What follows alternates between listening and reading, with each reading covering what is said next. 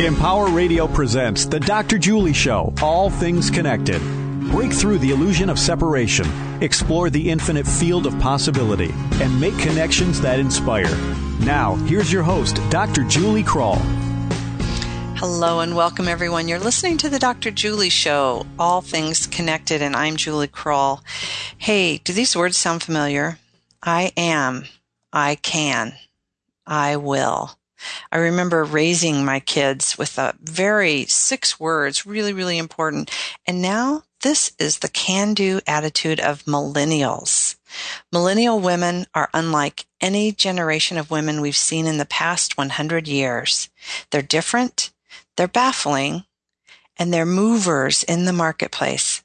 This specialized demographic is almost 40 million strong and a financial powerhouse with the influence that grows by the day. Our guest today says it's critically important to connect with the millennial women and this generation for many, many reasons, and she's going to tell us why. I invite you to take a few deep breaths, bring your awareness into this moment, open your mind, connect with your heart, and settle into your essential self as I introduce our guest. Ann Fishman was awarded 4 U.S. Senate Research Fellowships to study generational trends and taught generational marketing at New York University. She's president of Generational Targeted Marketing, LLC, a specialized marketing firm providing insights into the preferences, trends, and buying habits of each of America's 6 generations. And she's the author of the new book, Marketing to the Millennial Woman, and it is a treasure. Welcome, Ann. Oh, thank you, Dr. Julie. It's a pleasure to be here with you and your audience today. I'm very happy to share the information that I have about millennials with all of you. Thank you. You know, it is an important topic, and we're going to get into that more in a minute. And I just love this book. I'm going to keep talking about it. I know for months and months to come with everyone on the street. I just keep giving it to people. So thank you for that. But we have a traditional question here on the Dr. Julie Show that we like to start with to kind of set our conversation into a larger meme. So I'm going to start with this, Ann. What does all things connected mean to you? All things connected, Dr. Julie, mean to me that we understand one another. I once had a cab ride in New York. In Washington, where you share cabs with other people. And a rocket scientist got in the cab with me. And I said, well, this is a dream come true. And he said, what do you do? And I said, I'm in communications. And he said, what you do is more important than what I do. And I said, why? And he said, we have so much good information out there. It's getting people to understand each other and to absorb the information. So for me, all things connected means understanding and respecting other people's differences. And that's the way we connect one to the other, to me. Nice. Well, you know, I myself think connecting with this new generation is important, but in doing that, I think we need to understand. I just had a conversation with someone I share the office space with and had your book right here, and she was talking about her husband's office space and how the different generations just don't understand each other. So this is important in this connection of how do we really understand each other, connect, communicate, trust, and respect. And these trust and respect pieces are really important. So let's start our conversation off with who are the millennials? And maybe we need to set that into a larger context of we have baby boomers, Generation X, and now these Generation Y, and these new ones we don't even know what to call. So give us a little background on your work, because you've been studying generational segments for so many years here. I have, and today in America there are 6 living generations. We have 3 in the workforce for the most part, and therein lies the problem sometimes in the workforce, is that each of these generations, each of these 6 generations, has different values, attitudes, and lifestyles. If you understand them, You can work with the strengths. You can overcome the challenges. You can make it all work. If you just think they're not a younger version than I am, or they're not an older version than I am, then you're never going to be able to pull and harness together the way you need to. Millennials are critical to America and to its workforce because there's so many of them. When you said 40 million, that's 40 million millennial women, because that's the number. That's what I wrote the book about, Marketing to the Millennial Woman. But if you take millennial men and women, Dr. Julie, there are almost 80 million. And that's, to put that into perspective, that's more than there are British people, more than there are French people, or Spaniards, or Italians.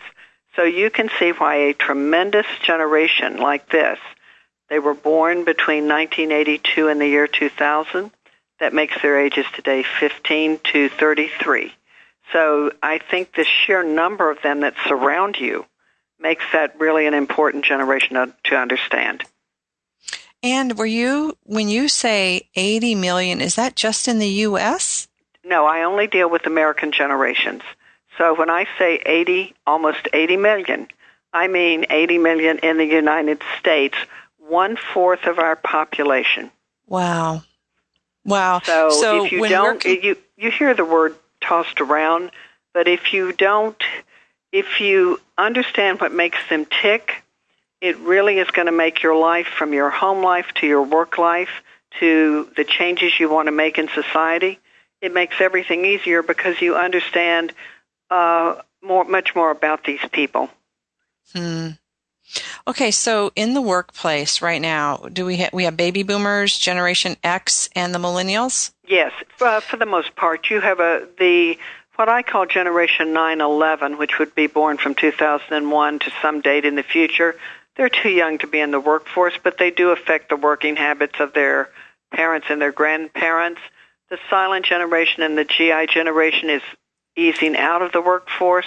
So primarily I'm addressing baby boomers, Gen Xers, and millennials, sometimes called Gen Ys, when I talk about workforce issues.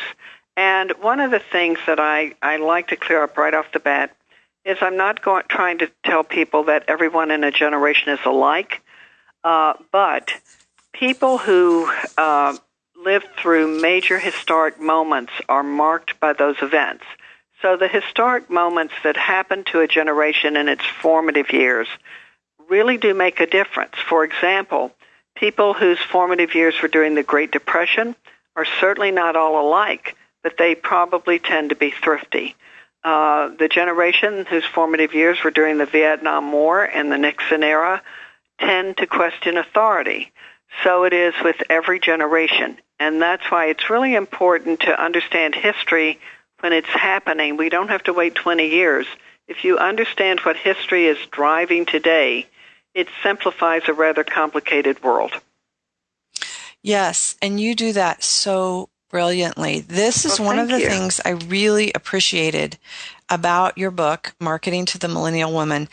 You're talking about really big, huge global events, and you can see how it does trickle down. One of the things that you mentioned was the women, and having Princess Diana and Mother Teresa both pass during their formative years. You want to speak about that? Yes, I do, because as I said, history drives, it's almost like a mathematical equation. History drives generational characteristics. Generational characteristics drive values, attitudes, and lifestyles. So with these young millennial women who are almost 40 million in number, you would think it would be the Kardashians or Britney Spears, but it wasn't. It was their role models were really, for the oldest millennials, were Princess Diana and Mother Teresa. Both of these women died in 1997. Two very different women who devoted their lives to helping people in need around the world. The media coverage of them after their death focused on their good deeds. And millennials want to do the same thing. So I always say, don't look for the obvious. Look for who really has put a mark on them. And from the oldest millennial to the youngest millennial, In July of 2005, there was a worldwide concert called Live 8. And Live 8 was about helping people in poverty around the world, particularly in Africa. It was broadcast on television and on the Internet. And so from the youngest millennial to the oldest millennial, it's like a drumbeat. Help others, help others, help others, to the point that they began volunteer activities in preschool. And it never stopped. This is the first generation that, for the most part, has to put their volunteer activities on their college applications. And many schools, for example, Tulane University, requires a major volunteer activity each year from every student at Tulane. So helping others is simply part of their DNA.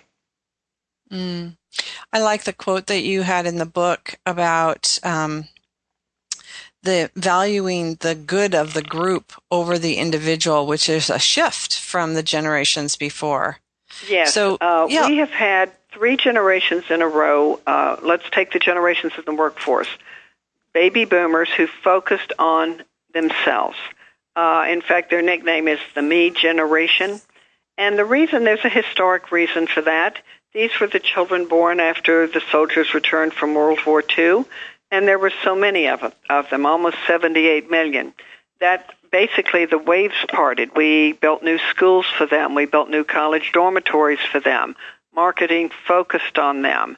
So they had mostly stay-at-home mothers who focused intently on their children's upbringing, and they had to focus on themselves in order to compete with all the other baby boomers out there.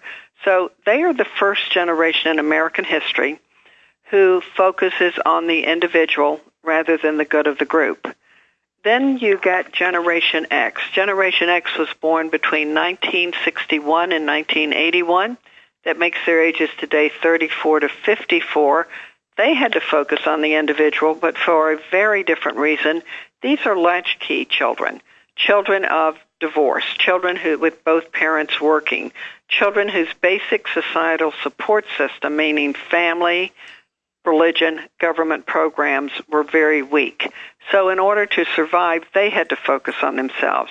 Here come millennials. And millennials now are into thinking of the good of the group. They were team taught. They were team graded. They were given trophies for participating in team sports. A lot of people think that's a bad thing, but in a bigger context, it's not so bad, because they think of the good of the group over the need of the individual.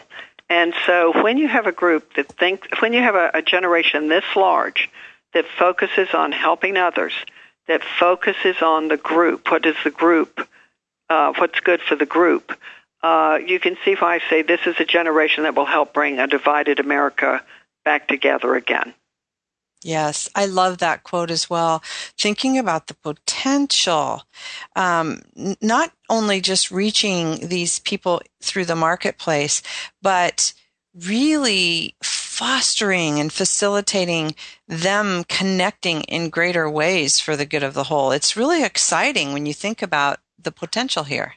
Well, every time you get irritated by a millennial texting or head down looking at the device, realize that they're reaching out to someone, and they are sharing every experience they have with someone else who's sharing every other experience, and with people they don't even know. So connection is their middle name, so that they are constantly connecting with other people. In fact, they are globally connected. Even the shows that they watch, like The Bachelor, Bachelorette, Amazing Race, Survivor, these are all shown, placed in countries around the world. So they feel connected to the globe. They can text someone in a different country. They can email people. They can visit chat rooms where they have no idea what country you're in. And so they are connecting the world together. And they're connecting with their BFFs. They are connecting with their society in general. They're really trying to make connections all over the place. So don't let that constant digital communication bother you too much. It has a bigger purpose to it.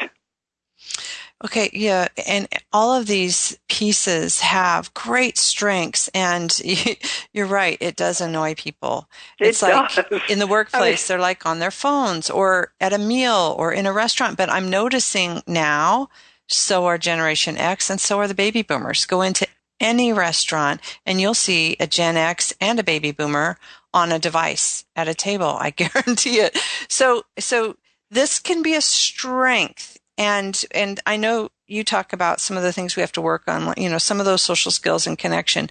But let's talk about really how do we connect with them to build the relationship? How do the other generations really connect with millennials? What is some of your advice?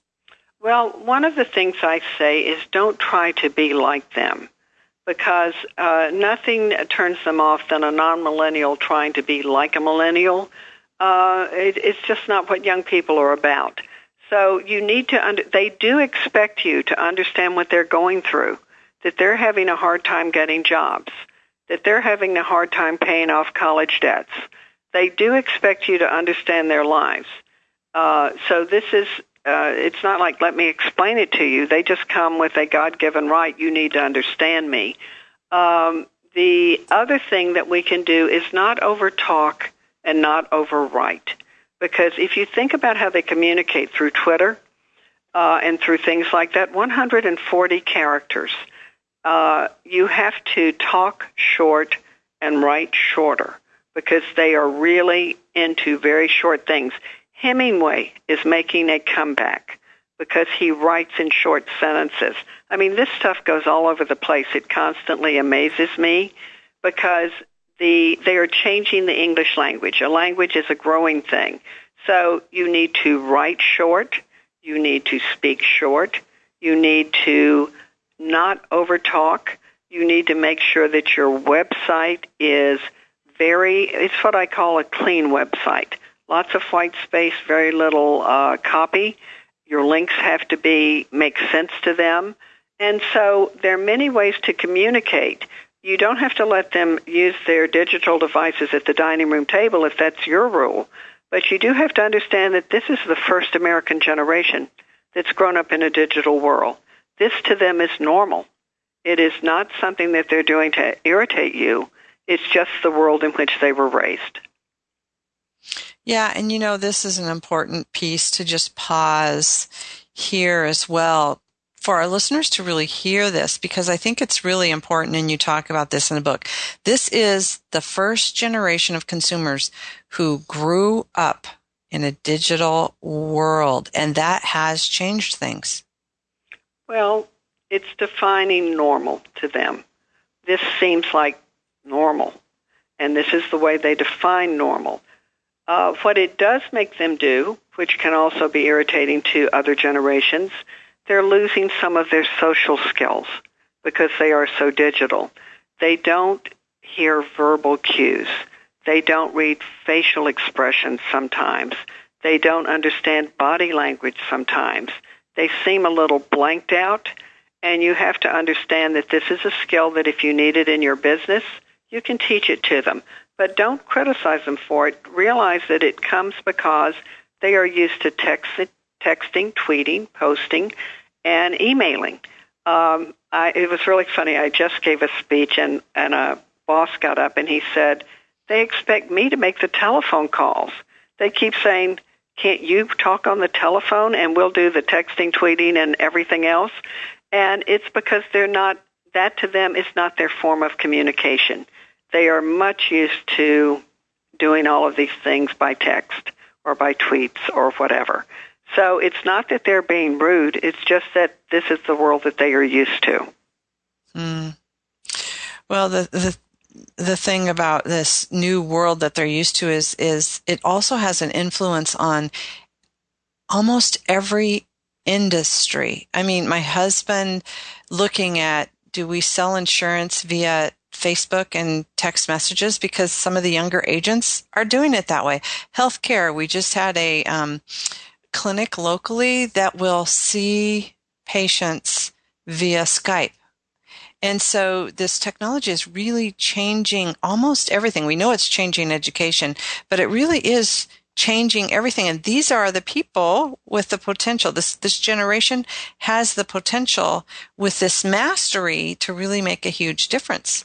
That's why I always say you want to have use the strengths of a generation and understand the weaknesses of a generation, because they can really help you out a lot with which form of communication is this product best served on, meaning insurance. What is my best way to communicate with a Gen Xer or a millennial if they want to report an insurance claim or if I want to sell them insurance?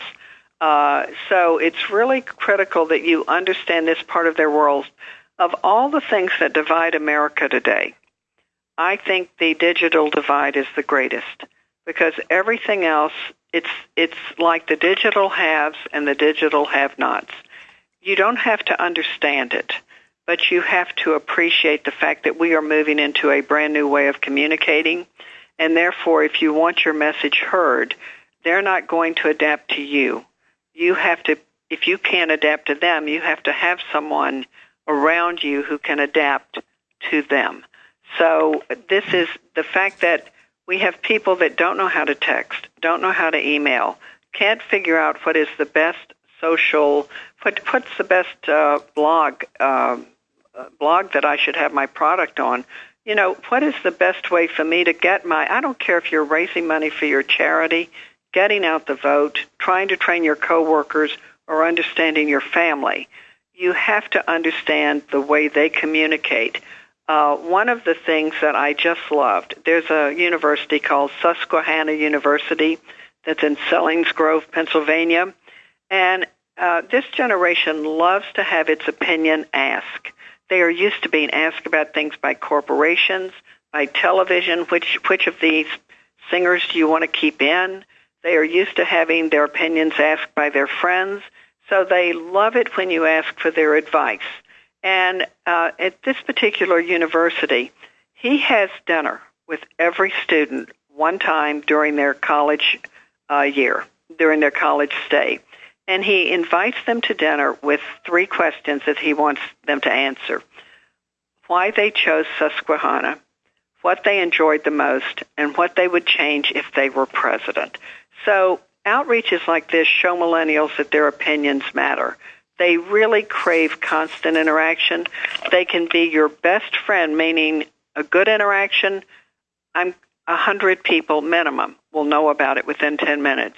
A bad interaction, probably 200 people will know about it within 10 minutes.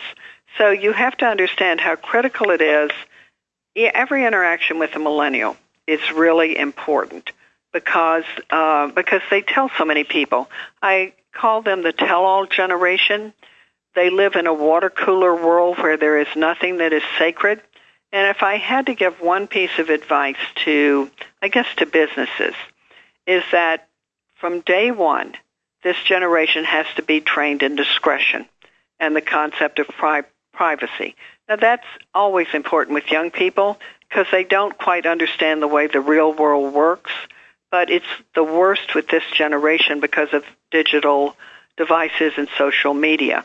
So from day one, as an employer or as a nonprofit or whatever you do, you have to begin to teach them what is appropriate to be kept in-house, what is appropriate to be kept private, because for them, telling all is a way of life.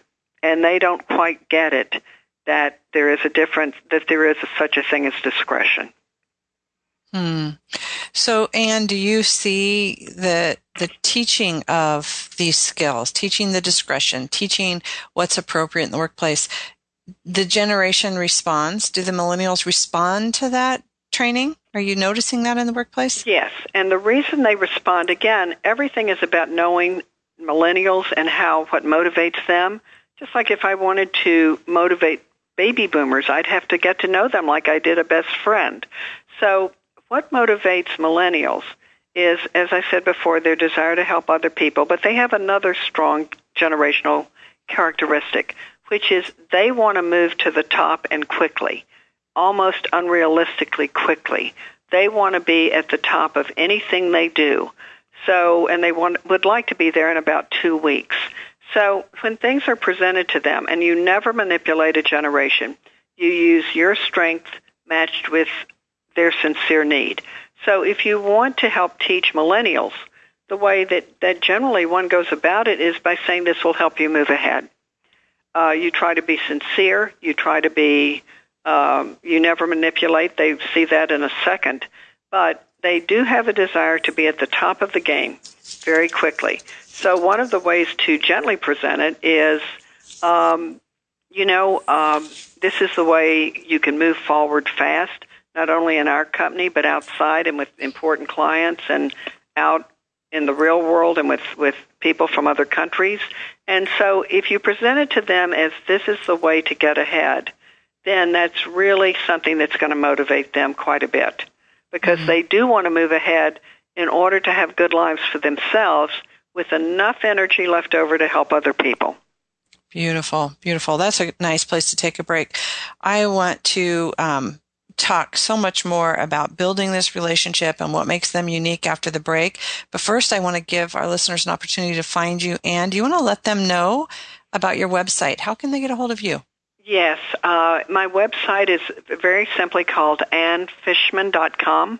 And so you can reach me at AnneFishman.com. It's AnneFishman.com. And, I present 6 different generations. So it can really be a help to get this. And as I said, there's so many things out there that confuse us. And if you understand what's driving different generations, America is not as confusing. For example, the turmoil that we find ourselves in now, I won't go into it deeply because you're taking a break, but most of it is generationally driven. Yeah. Well, we will talk more about that after the break, and I want to just remind you all, we're talking to Anne Fishman, Marketing to the Millennial Women. We're going to take a quick break, and we'll be right back.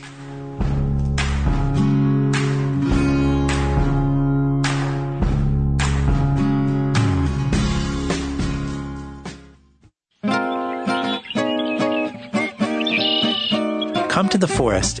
It's a place not so far away. A place where you don't have to mow the lawn or babysit. I saw lizards and squirrels and ducks, ladybugs, caterpillars. It's really cool, actually. A place where you don't have to make time for free time. Lots and lots of kinds of species here. Out here, you may even meet the mysterious creature known as the other you. The enchanted you. It's magic what flowers do. The adventurous you. My favorite tree, yes, is that one. The free-to-be-me you. Ask your parents to take you to this not-so-far-away place. Come to the forest, where the other you lives. But first, stop by discovertheforest.org, a public service announcement brought to you by the U.S. Forest Service and the Ad Council. Hey parents, do kids think you're out of touch because of the way you dress? Yes. Well, say hello to instant style with Fashion On. Just spray Fashion On whatever you're wearing and look cool in an instant. Turn orthopedic shoes into vintage high tops, pleated khakis into skinny jeans. Even clip-on ties become fly gold chains. Just spray, let it dry, and presto. What about my fanny pack? You mean your hip MP3 player? Wow. What about my bifocals? You mean your hot pink shutter shades? Hey, I can't see. But your kids can see you, and trust me, they see fashion. Thanks, Fashion On. Fashion On is not available in stores because it doesn't exist. But that's okay. You don't have to be perfect to be a perfect parent. Because kids in foster care don't need perfection. They need you. For more information on how you can adopt, go to adoptuskids.org. A public service announcement from the U.S. Department of Health and Human Services, Adopt Us Kids, and the Ad Council. How do you wake up the entire African American community to the hidden issue of mental health problems? Share your story. 4 years ago, I went through something that was very difficult for me. I was faced with a very big challenge at a young age. I didn't want to tell my parents. I really didn't want to tell anybody, and I didn't. I shut down. And that's not a burden that any young person should have to carry at all. Once I reached out to my sister, it got a little better. Once I told my mother, it got a little better. The more I talked about it, I felt it coming off. If you're strong enough to just open your mouth, that's all it takes. This is Terry Williams, co-founder of the Stay Strong Foundation. It's time for us to wake up, stand up, and speak up. Together we can do this. Search online for stories that heal. We must share ourselves. Healing starts with us. A message from the U.S. Department of Health and Human Services, the Ad Council, and the Stay Strong Foundation. Now, back to the Dr. Julie Show. All things connected on Empower Radio. We're back on the Dr. Julie Show, and today our guest is Ann Fishman. We're talking about marketing to the millennial woman, and we're just talking about the millennials in general. If you enjoy what you're listening to, want to refer a friend, please visit our website. It's thedrjulieshow.com. You can find the archive for this show and also all the different people coming on the show in the future. We have some really, really incredible guests coming on this fall and winter. So please join us and visit our website, thedrjulieshow.com, and stay connected all week on our Facebook page, All Things Connected with Dr. Julie. And so we've been talking about these millennials and all these connections, and Ann is hooked in with Twitter. They have a really lively Twitter campaign. I love how you're connected, Ann. But I want to bring this conversation. I just want to follow up with one thing before we move deeper into this, Ann. We were talking about connecting. How do we connect with the millennials? And literally, as a psychologist, I've worked with families and parents on how to connect with their kids really using this technology. You know, text them, let them know you're there, connect with them, do those things behind the scenes through technology sometimes. But, you know, we're missing that interaction, that human connection, that eye-to-eye contact, that thing. How do we build a relationship with these millennials and really maintain it? How do we maintain this relationship? Well, I want you to think about the lovely public service announcement that came on during the break. It was, tell your sister, tell your mother if you have a problem, tell other people if you have a problem. A lot of this generation gets a lot of support in please communicate with other people. It's their choice whether they feel comfortable talking to you face-to-face or whether they feel talking to you texting.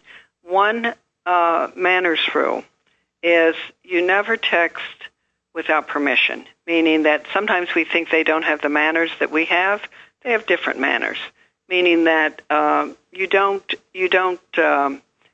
communicate with them without asking them if it's okay to communicate with them in a certain way. And also if they text you or do something like that, there's a quick turnaround time here, meaning that you have to be checking that constantly. It used to be within 2 days. Then it was within 1 day. Now I get fussed at if I'm not returning text and different emails and things like that within a half hour. So you have to understand that if anything, they expect communication with you at a rapid pace, and they can handle it. I'm not sure that we can. I call them grasshopper-minded because I want you to envision how they grew up. Just imagine one of them talking on the speakerphone with television or streaming video in the background, surfing the internet, downloading music, waiting for an internet message to pop up. They are used to doing all of that at the same time. We are necessarily not used to doing all of that at the same time. So what's puzzling for me seems very normal to them. This grasshopper-mindedness makes them wonderful multitaskers, but it hurts them a little bit when it comes to a very long project. If I were jumping this over to business communications and how to connect, I would say if you have a long task for a millennial to do, break it up into short pieces, because their way to communicate is to go from thing to thing to thing. They're not used to having long, drawn-out projects. Their world is full of very short interactions. And for that reason, as I said, they expect you to be able to communicate in their language, and then eventually they'll be more patient with our occasionally long, drawn-out lectures or long letters. It's just a different style, and we have to respect our style, and hopefully by respecting their style, and then hopefully they will respect our style of needing to talk more. But what can be said in 140 characters is about as much as they really want. So keep it short, keep it sincere, and understand that they really do want to talk, just not our way, not the way of the other 5 generations. Yeah, there's such wisdom right there. I know they feel connected even in that 140 words. They feel connection, and we don't feel it that same way. We're grasping, I think Generation X and Boomers grasp at them like, I'm losing you, but really they feel connected. They experience life connected with you in this different way. I even sent my Gen X son a text the other day that said, would you call me? I really need to talk to you. And he's a very polite person, and he texted back, are you sure you can't put this in a text? And I thought, it's just their way of communicating, and that I could talk for a half hour, but he really needs it in a text to keep on going. So this is something that you just have to understand, that this is their world. This is the way they grew up. This is the way they communicate. I respect their needs. They respect my needs. One of the things that I do want to point out to the listeners is that the reason I wrote this book is because the women are making more changes in this generation than the men are. And one of the 2 major changes that they're making is that women are now really seeking out careers in math, science, and technology. And formerly that was the arena of men. And there are 3 reasons why they are so interested in math, science, and technology. The first one is the government is promoting it. And they are promoting it because we have to remain competitive globally, and we need it to fill critical cybersecurity jobs. As much as we would love to have more art and more music in the schools, as somebody once said to me, you cannot throw watercolors at terrorists. So basically, the government is promoting math, science, and technology. Another reason is that television shows are popularizing women in these fields. If you watch NCIS, you will see their crack scientists and tech wizards, many of whom are women. CSI has inspired CSI scientific activities at children's summer camps. And someone was telling me about a university, I believe in Kentucky, where you go to learn CSI, FBI, all these kind of technology things. So the third reason why they are so into science, technology, and math is that today's rock stars are tech entrepreneurs.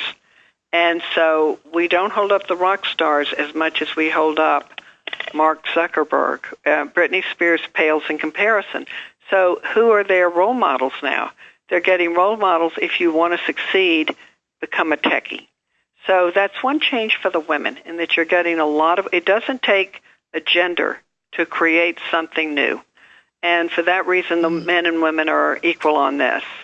So that's one difference. Another difference I noticed with the women is that they strive to be physically stronger. If you think about how they grew up with Buffy the Vampire Slayer, who is sexy, savvy, and physically strong, helping to stamp out evil and promote good. They grew up with Katniss Everdeen in the Hunger Games, who is willing to put her life on the line for the good of others. All of these things are promoting a new image of the American woman, which is the American woman as a strong, physically strong woman. Look at what we just won. We are the world champion female soccer team. I mean, these women don't just spectate, they participate. So if you don't understand that this is the new American woman, you kind of miss the mark in your communications. It all goes back to, if I understand you, then I understand then I can communicate with you a bit better. But their role models are, their role models are very physically strong women, and they strive to be very physically strong women. We just graduated 2 Army Rangers, and I think the Navy SEALs is opening up its program to qualified women. So there's a real shift here in how we see the American woman. Absolutely. And, just listening to you, you also make a point that a lot of these young women, these millennials, have been raised by feminists, and the message, I can, I am, I will, that can-do attitude of, I can do it just as well, and I can do anything I want to do, is really strong. And here we have these confident women, strong, bursting with lots of ideas, and they're just ready. They're ready to step up and do their part. So here's the question, Dr. Julie. Because they are living the feminist dream, which is to have choices, they have choices. Do they want to be in the military? Many of them are the primary breadwinners. Many of them choose to be stay-at-home moms. You're going to hear a lot in the upcoming elections about security moms, women that choose to stay at home because they feel like they can best protect and educate their children. You have women who are choosing to raise dogs and cats over children. These women have choices across the board. Because they are living the feminist movement, does that mean that they have the needs? Has the feminist movement succeeded to the point that they don't see, let us take the presidential election, do they see a need to elect the first woman president, or do they see a need to elect a candidate who meets their own particular needs or the needs of the group? So there are a lot of questions that come into play here, that if you understand the changes that they have made, they have choices. They don't have to fight for them. They are being presented to them. So consequently, they don't have to fight for the dream. They are living the dream.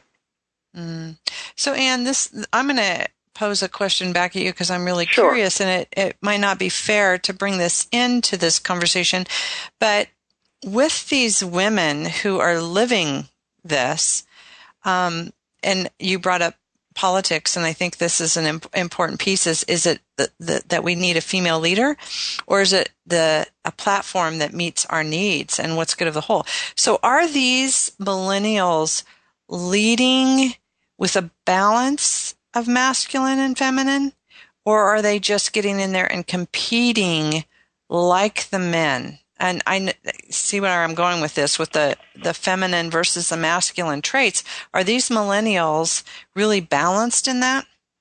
I don't see, with this particular generation, I notice that a lot of stores are coming out with unisex clothing. That doesn't mean that the guys look feminine or that the women look masculine. I'm not so sure that they see the differences that the rest of us do. It is not unusual for your boss to be a woman. It is not unusual for your boss to be a man. It is the things that created certain differences. I'm not so sure that they exist in the minds of these young women, meaning that having a woman boss is nothing unusual anymore. They look around, they see the way things are. They're very accepting of other cultures, other lifestyles. I'm not so sure that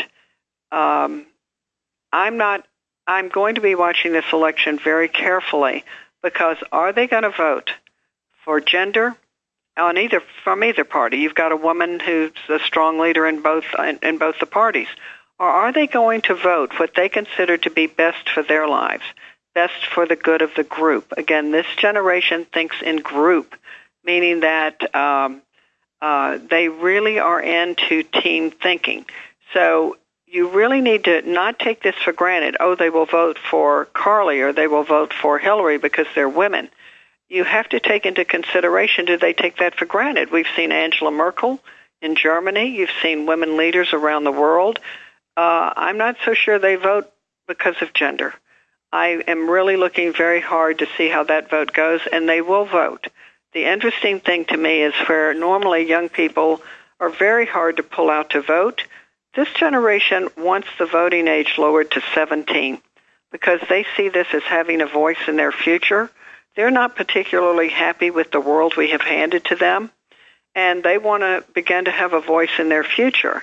And we just elected in New York State Elise Stefanik, who is 30 years old. She's the representative from the New York's 21st District and the youngest woman ever to serve in Congress. They just have an empowerment mindset. Could it have just as easily been a man? Yes. But it was a woman who decided to do it. So does it really? So what I'm looking at, I'm watching this race very closely because this is a generation that is really a bit tired of public schools not being as good, having to turn to homeschooling, having to fight for charter schools, having to not be clear about their job future. This is a generation that wants to have a seat at the table. And for that reason, I think it is going to be critical to them. Is being critical, does that mean voting your gender, or does that mean voting your issues? And so that's what I keep my eye on. Fascinating. That will be fascinating to watch. I really love how you do such a great job, Anne, of helping us as listeners and readers to really see the bigger picture in all of these movements, and I really appreciate that. Well, I think the world, we are a very resilient people. Americans are, but right now we're not fragile, but with the media going 24/7, and we know everything bad that's going on around the world. We know everything that's happening in America. There's a security that we don't feel. Particularly our young people, and that they're not sure if Medicare is going to be there for them. They're not sure if parents are going to have anything to leave them to help support them. They're not sure if jobs are going to be there for them to support themselves. Therefore, right now we're in the middle of a generational shift, which I find very interesting. Baby boomers have been in charge since shortly after World War II. And right now, baby boomers are going out of command. They are becoming less and less in charge. And you have Gen X beginning to take over. Gen Xers are cynical and practical. Then you have millennials following Gen X who are optimistic and builders. You have two wonderful young generations who are following baby boomers who want to have a say in their future. It's not my future, it's their future. And so I would look for a little bit more, I won't call it activism as much as I would say practical getting out the vote and going to vote for what they consider to be important. Do they consider the environment to be important, or do they consider having a job? You have too many young people who are in low-level jobs who should be moving up the ladder to reach the height of their potential. When you talk about empowerment and reaching your potential, that's what these young people want. You're like a hand in a glove with these young generations. Do you think that, so I'm just thinking about these values and their lifestyles, and it seems like they are more in touch with the environment. There's this emerging sense of spirituality that's very different that we're seeing played across many different cultures. And so, they also don't strike me as one that wants to have a 50-year career in the same career and retire with the gold watch. They want to make a difference. And I would say that's a great way to put it, in that this generation wants to do well.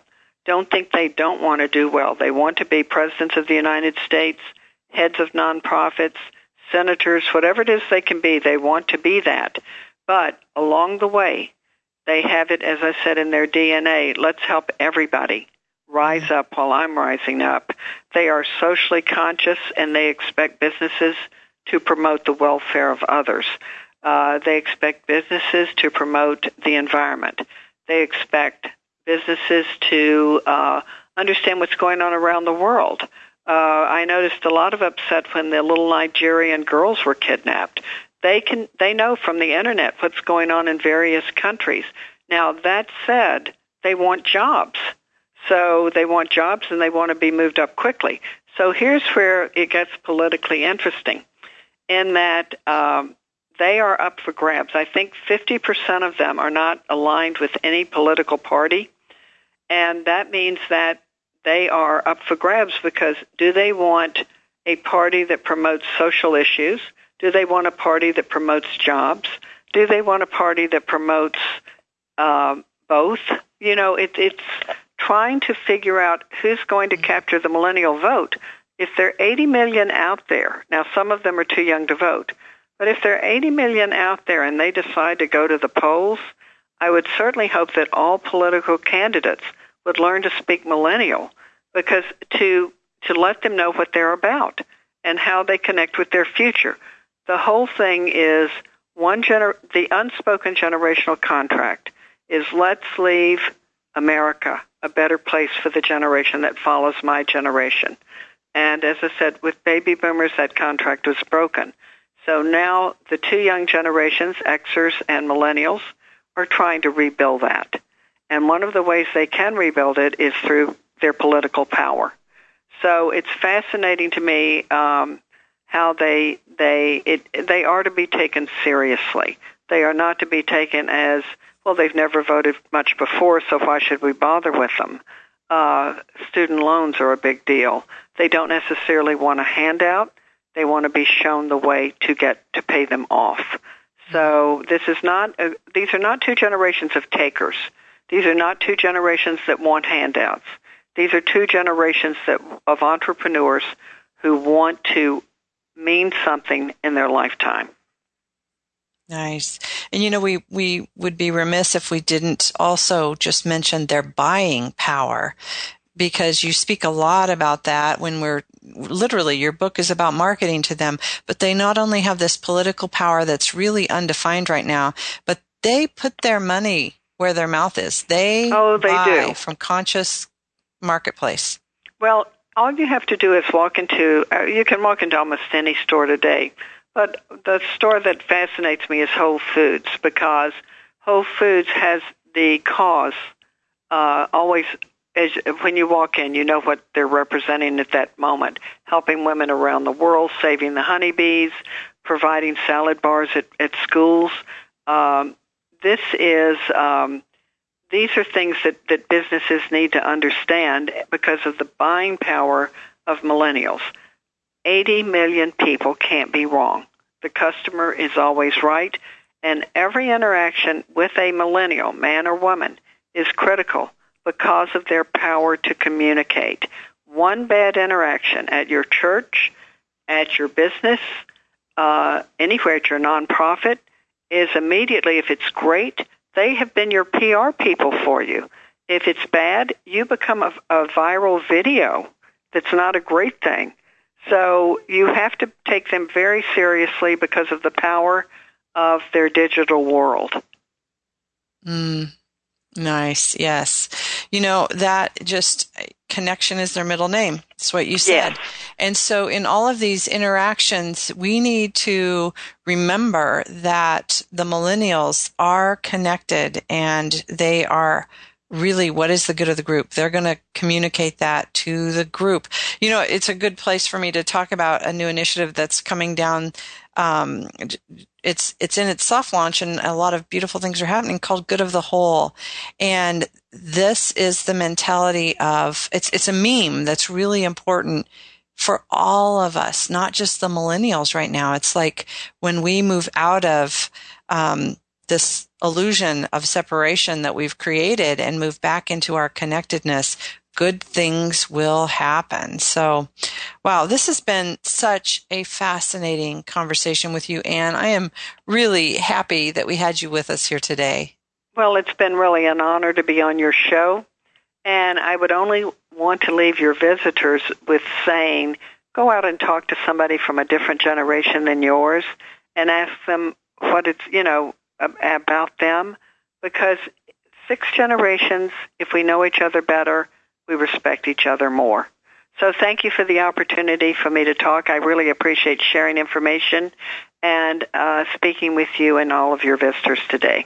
Thank you. Well, I know many of our listeners are really going to love this and probably listen to it twice and run out and get the book. So I just want to let them know again that we are talking with Ann Fishman, and she wrote the book Marketing to the Millennial Woman. And it's such an easy, quick guide that gives you all of this. You're brilliant. Thank you, Ann, for sharing that. Oh, thank you so much.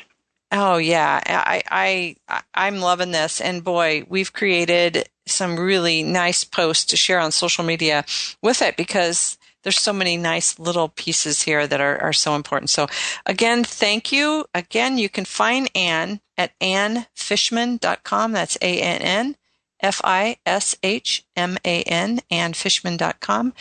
And what a treat. What a treat. Thank you so much, Ann. I appreciate that, and I know all of our listeners have learned so much today. Thank you so much for having me. It was truly a pleasure. You betcha. And listeners, we'll see you right back here next week with Bruce Lipton. Bye for now.